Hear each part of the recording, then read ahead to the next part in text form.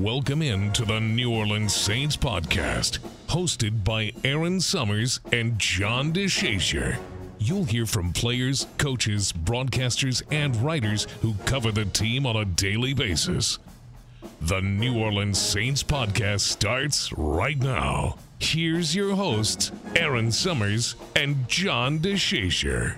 Welcome into the New Orleans Saints podcast. I'm Aaron Summers. The Saints take on the Chicago Bears this weekend, coming off a 38-27 win over the Indianapolis Colts last Sunday. The Saints have moved into a tie for first place in the NFC South. With a win this weekend over the Bears, they will move back above 500 and retain at least a tie for first in the division. The Saints have been putting it together offensively over the last 3 straight games. They've had 400 or more total net yards for the first time since 2018. In fact, the 511 total net yard output on Sunday against the Colts was the highest by the Saints since Christmas Day in 2020. We are definitely hoping for more of the same in this weekend's game against the Bears, and it's going to be great to have them back here in the Superdome. I know the crowd will definitely help fire up the team. For today's podcast, we're bringing in lead NFL insider Jonathan Jones. He covers all things NFL for CBS, and you can catch him every Sunday on a variety of their programming. Jonathan joins John DeShazier and myself now. Jonathan, thank you so much for jumping on the New Orleans Saints podcast with us as we have a CBS game this weekend, and I know you do a ton of work for them. So how are you doing heading into week 9? You know, week 9 is week 9. They're all starting to blend together, but that's a good thing. That means the season's moving along well. And at CBS, we're actually celebrating 100 days until Super Bowl 58 out in Las Vegas. So today, Friday, it's the 100 days until the big game, the first Super Bowl in Nevada, obviously our Super Bowl. And maybe, Aaron, just maybe, we'll be seeing the New Orleans Saints out there 100 days from now. Well, I was about to say, yeah, we'll see you there in 100 days, we hope. And that'll give us a little playoff bonus and all that kind of good stuff. But Jonathan, you know, the Saints have won their last game, obviously, but lost the 2 prior to that. Did not play well in the first half of either of the last 3 games. What are some of the things that you've noticed about the Saints, I guess, especially lately? Well, obviously, you have an offense with New Orleans that up until last week was underachieving, that looked a little bit out of sorts, right? With the quarterback and seemingly being a little unsure of throwing the football down the field successfully, really sort of trusting those wide receivers. I think it's really telling how Alvin Kamara, despite missing the first 3 games, leads all running backs in receiving in terms of receptions and yards. And so as fantastic, as great of a running back, a threat, a weapon that Alvin Kamara is, you know, you never want to rely too much on him, especially with an offense that has so many incredible weapons and talent. So seeing him spread the football around just a little bit more this past week was heartening because, you know, in that Jacksonville game, it just felt a lot like it was just feed Kamara, almost like it was an edict, even though I can't imagine it was. Yeah, he's kind of, you know, the centerpiece of this offense, and he did get a ton of touches earlier. Saints are 4-4. This division has not been a world-beating division the last couple of years. Is that a little bit of a surprise this year? I mean, I don't think people thought that Carolina would be very good, but, you know, the Falcons were kind of a team that, you know, a lot of people thought might be a dark horse. And, you know, I don't necessarily know if a lot of people knew about what Tampa Bay had, but, you know, this is a division that appears that it's going to go down to the wire, and it might be a 500 type team that wins it. Yeah, similar to last year, right? With Tampa and Tom Brady, right? It was ugly, and there was that final game of the season last year for Tampa and Carolina with an interim coach to see who represented the division. So it seems that the division has picked up where it left off. And, you know, you say maybe some folks aren't surprised about Carolina. I can tell you Carolina's surprised about Carolina because they thought all offseason with a new head coach and a new offensive staff with a number 1 overall quarterback that they were going to be competing for the division. And 7 games in, they finally get their first win. So, you know, I look at Atlanta, a team that has always really, since those glory years with Matt Ryan and Julio Jones, kind of hovered around 500 or hoped to be around 500. And now they're in the middle of what is potentially a quarterback change, right? They benched Desmond Ridder just for this game. They're going with Taylor Heineke. So what's going to be their future? You have Derek Carr with New Orleans, who is probably, I know that New Orleans fans haven't been super crazy about him, but in this division, you could make the argument he's the best quarterback in this division. And with the defense playing the way that we know it can, and certainly did at the beginning of the season, I think New Orleans has the best chance to come out of this division as the champion. With the Bears coming up this weekend, obviously they have a rookie quarterback in Tyson Bagent getting his third start in the Superdome. How much do you think that environment can have an impact on how the Bears are able to get going offensively? Yeah, this is going to be huge, right? Because you had Bagent, who was able to come in with a full week of work with Justin Fields being out with that thumb. And he goes up against a Raiders team that was offensively inept with Brian Hoyer as their starter.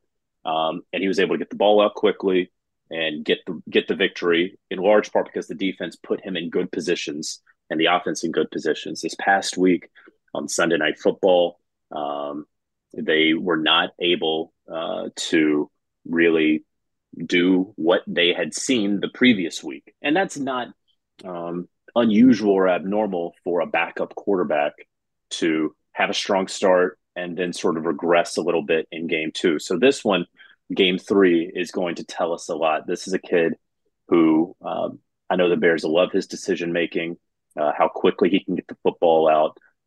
He's a lot different than Justin Fields in ways good and bad.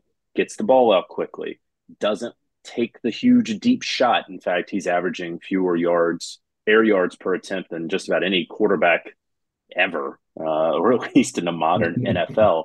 And he's playing a lot from under center, and that's going to help their run game. No question about it. I'll be interested to see how much under center he goes versus New Orleans, how often he's going to have his back to the defense against that front. I wouldn't be surprised if there's a little bit more shotgun against New Orleans than what we have seen from him the first two games. So that's something I'm keeping my eye on. But the Bears really, really like him. And, Fields could be coming back after this game. At that point, it'll be 4 weeks for him. And so I think that the undrafted rookie is going to go out there and say, look, this is probably my last chance, or should use it as his last chance, and really kind of throw caution to the wind just a little bit and let it rip.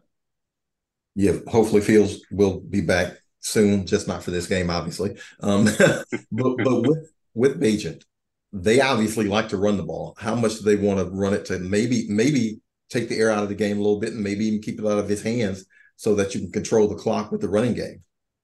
Yeah, I think that's a fantastic point. Typically, that is what you want to do. And then this past week against the Chargers, he threw those 2 interceptions. So you don't want to make any mistakes. You don't want to help this defense out any more than you already may. Like Deontay Foreman has been a guy who he's gotten about 60, 70 rushing yards per game since he came back in. You want to be able to establish the run. You want to be able to stay in front of the sticks, right? Because the last thing that you want with this undrafted rookie quarterback is to go from 1st and 10 to 2nd and 13, or even 2nd and 9. You want to get those 3-4 yards so that you are in manageable third downs, because as I said, he's a guy who has not aired it out a whole lot lately. He's just taking that read, understanding what the defense is giving him, and hitting that running back or that intermediate route. So with that, he doesn't want the football in his hands very long. So if you can, as a New Orleans Saints defense, affect him, get him behind the sticks, it'll be a very long day for him and hopefully a short day for the Saints. Jonathan, this will have absolutely nothing to do with football. I'm going to let Aaron get us back on the football thing. But that voice, you had to have been a DJ somewhere, huh? A DJ, no. I started out in newspapers, and then I had a lot of cosmetic work done to make it on television. So here I am with this voice. Shout out to the Daily Tar Heel. There we go. You just were talking about the run game. How much does the fact that the Bears just let their running backs coach go affect them getting back on track there? Because they definitely had a down week last week against the Chargers. That's an interesting situation where it was an HR related matter that led to David Walker's firing. And they have elevated Omar Young. They're a young assistant, quarterbacks coach, offensive assistant. So he has taken over that role with the running backs. Anytime that happens, you're going to want to put your own twist on things. But frankly, when that happens during the week and it's the middle of the season, I don't know what sort of wholesale change is going to take place with the running backs, what you can really necessarily do, but excited for his opportunity as an up-and-coming coach. I will say, the Bears have had a number of issues relative to the rest of the league. You'll remember, of course, their defensive coordinator, Alan Williams, resigning under somewhat mysterious circumstances earlier in the season. And so what you then had was the head coach take over play calling duties.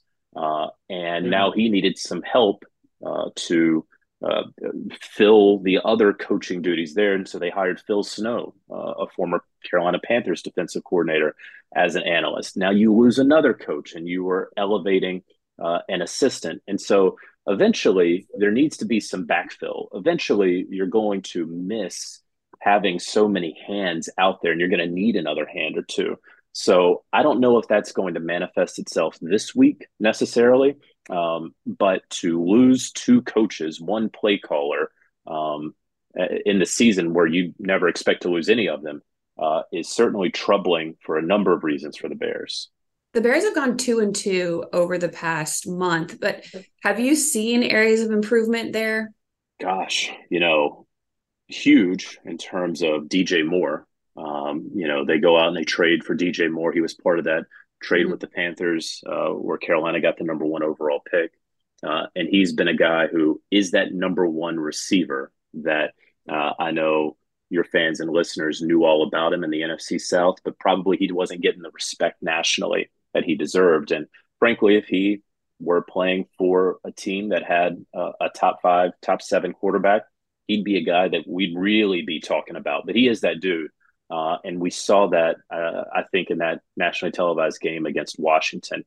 Again, the Bears playing against the Raiders, that was a huge, huge win for that team to get that victory against a veteran backup and in Brian Hoyer. So those 2 wins have really helped a Bears team that they do not believe they are nearly as bad as I think a lot of people think that they are. And look, I know they had a really long losing streak, I think 13 games before that Raiders victory. You got to remember last year at the end of the season, that was a team that appeared to not try to win very many games. And so now what you have is a team that they have Montez Sweat. They just made the trade for him. I'm not going to be surprised to see him play, 75% of the snaps. Like, you go out there and you get a pass rusher who's 27 years old that you just spent a 2nd round pick on.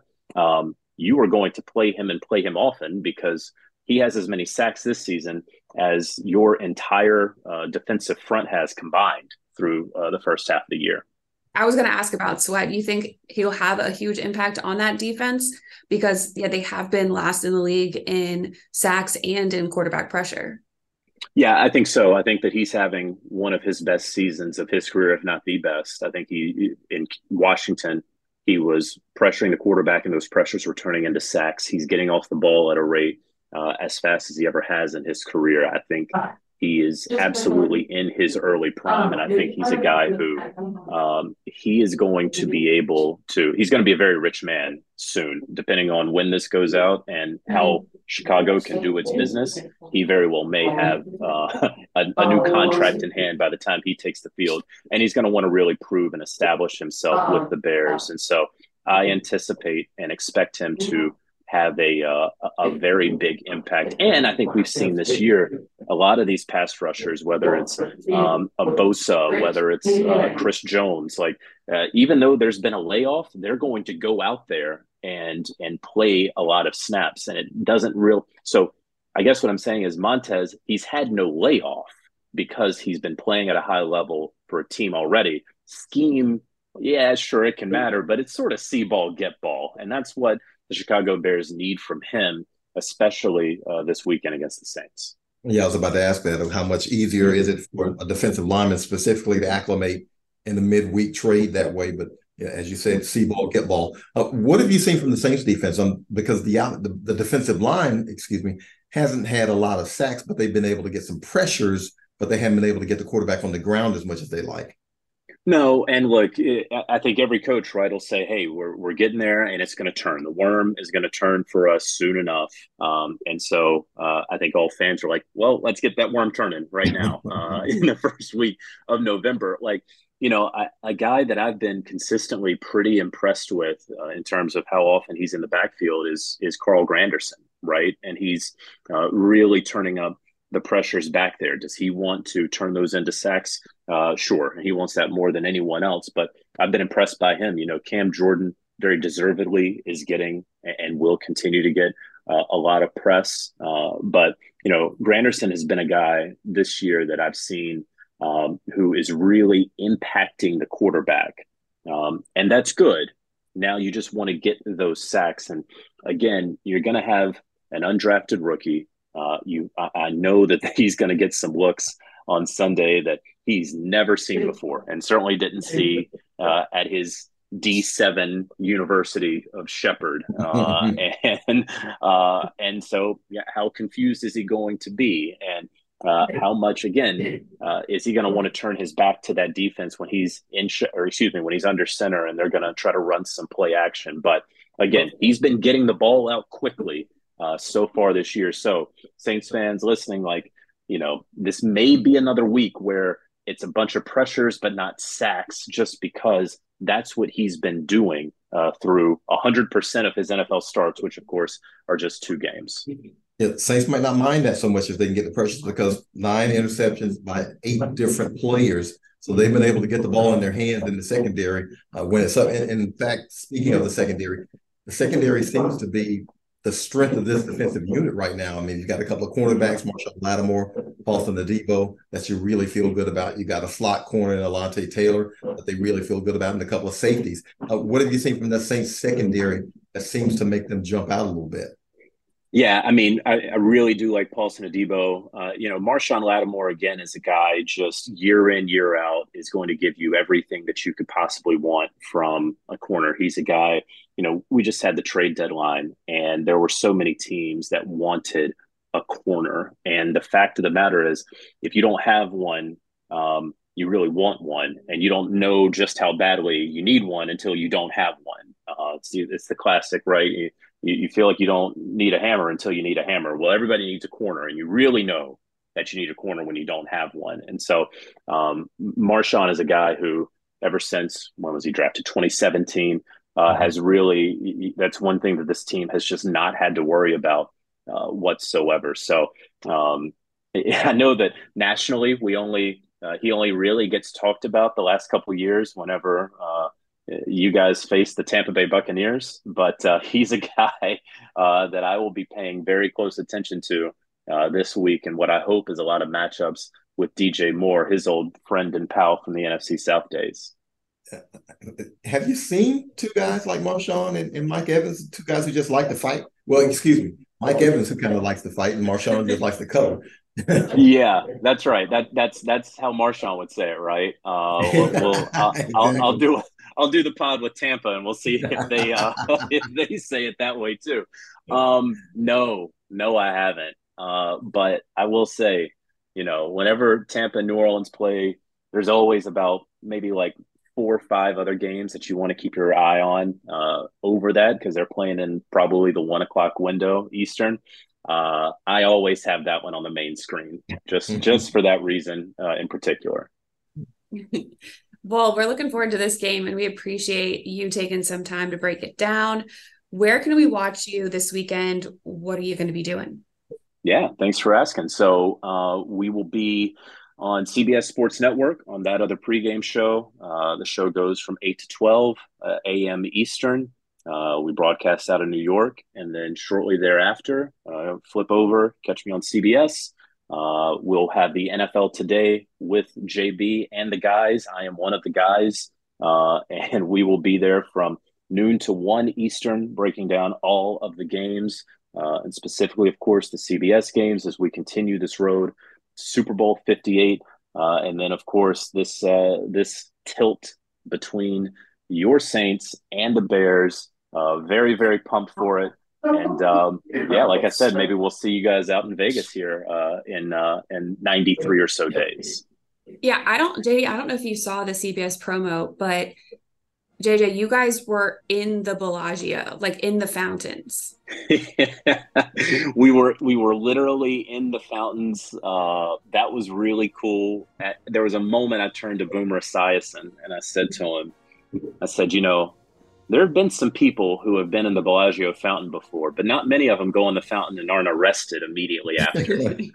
So it was a really, really cool moment. And even guys who have won a couple Super Bowls or an NFL MVP or James Brown, who's done everything you can under the sun in broadcasting, I think we all could admit that being in the Bellagio fountain was a pretty neat experience. Yeah, I bet so.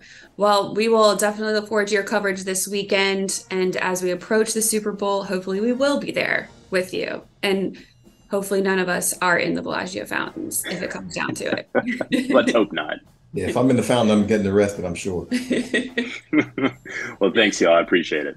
Thank you. Thank you. Really appreciate Jonathan taking the time to join us heading into this Week 9 matchup against the Bears.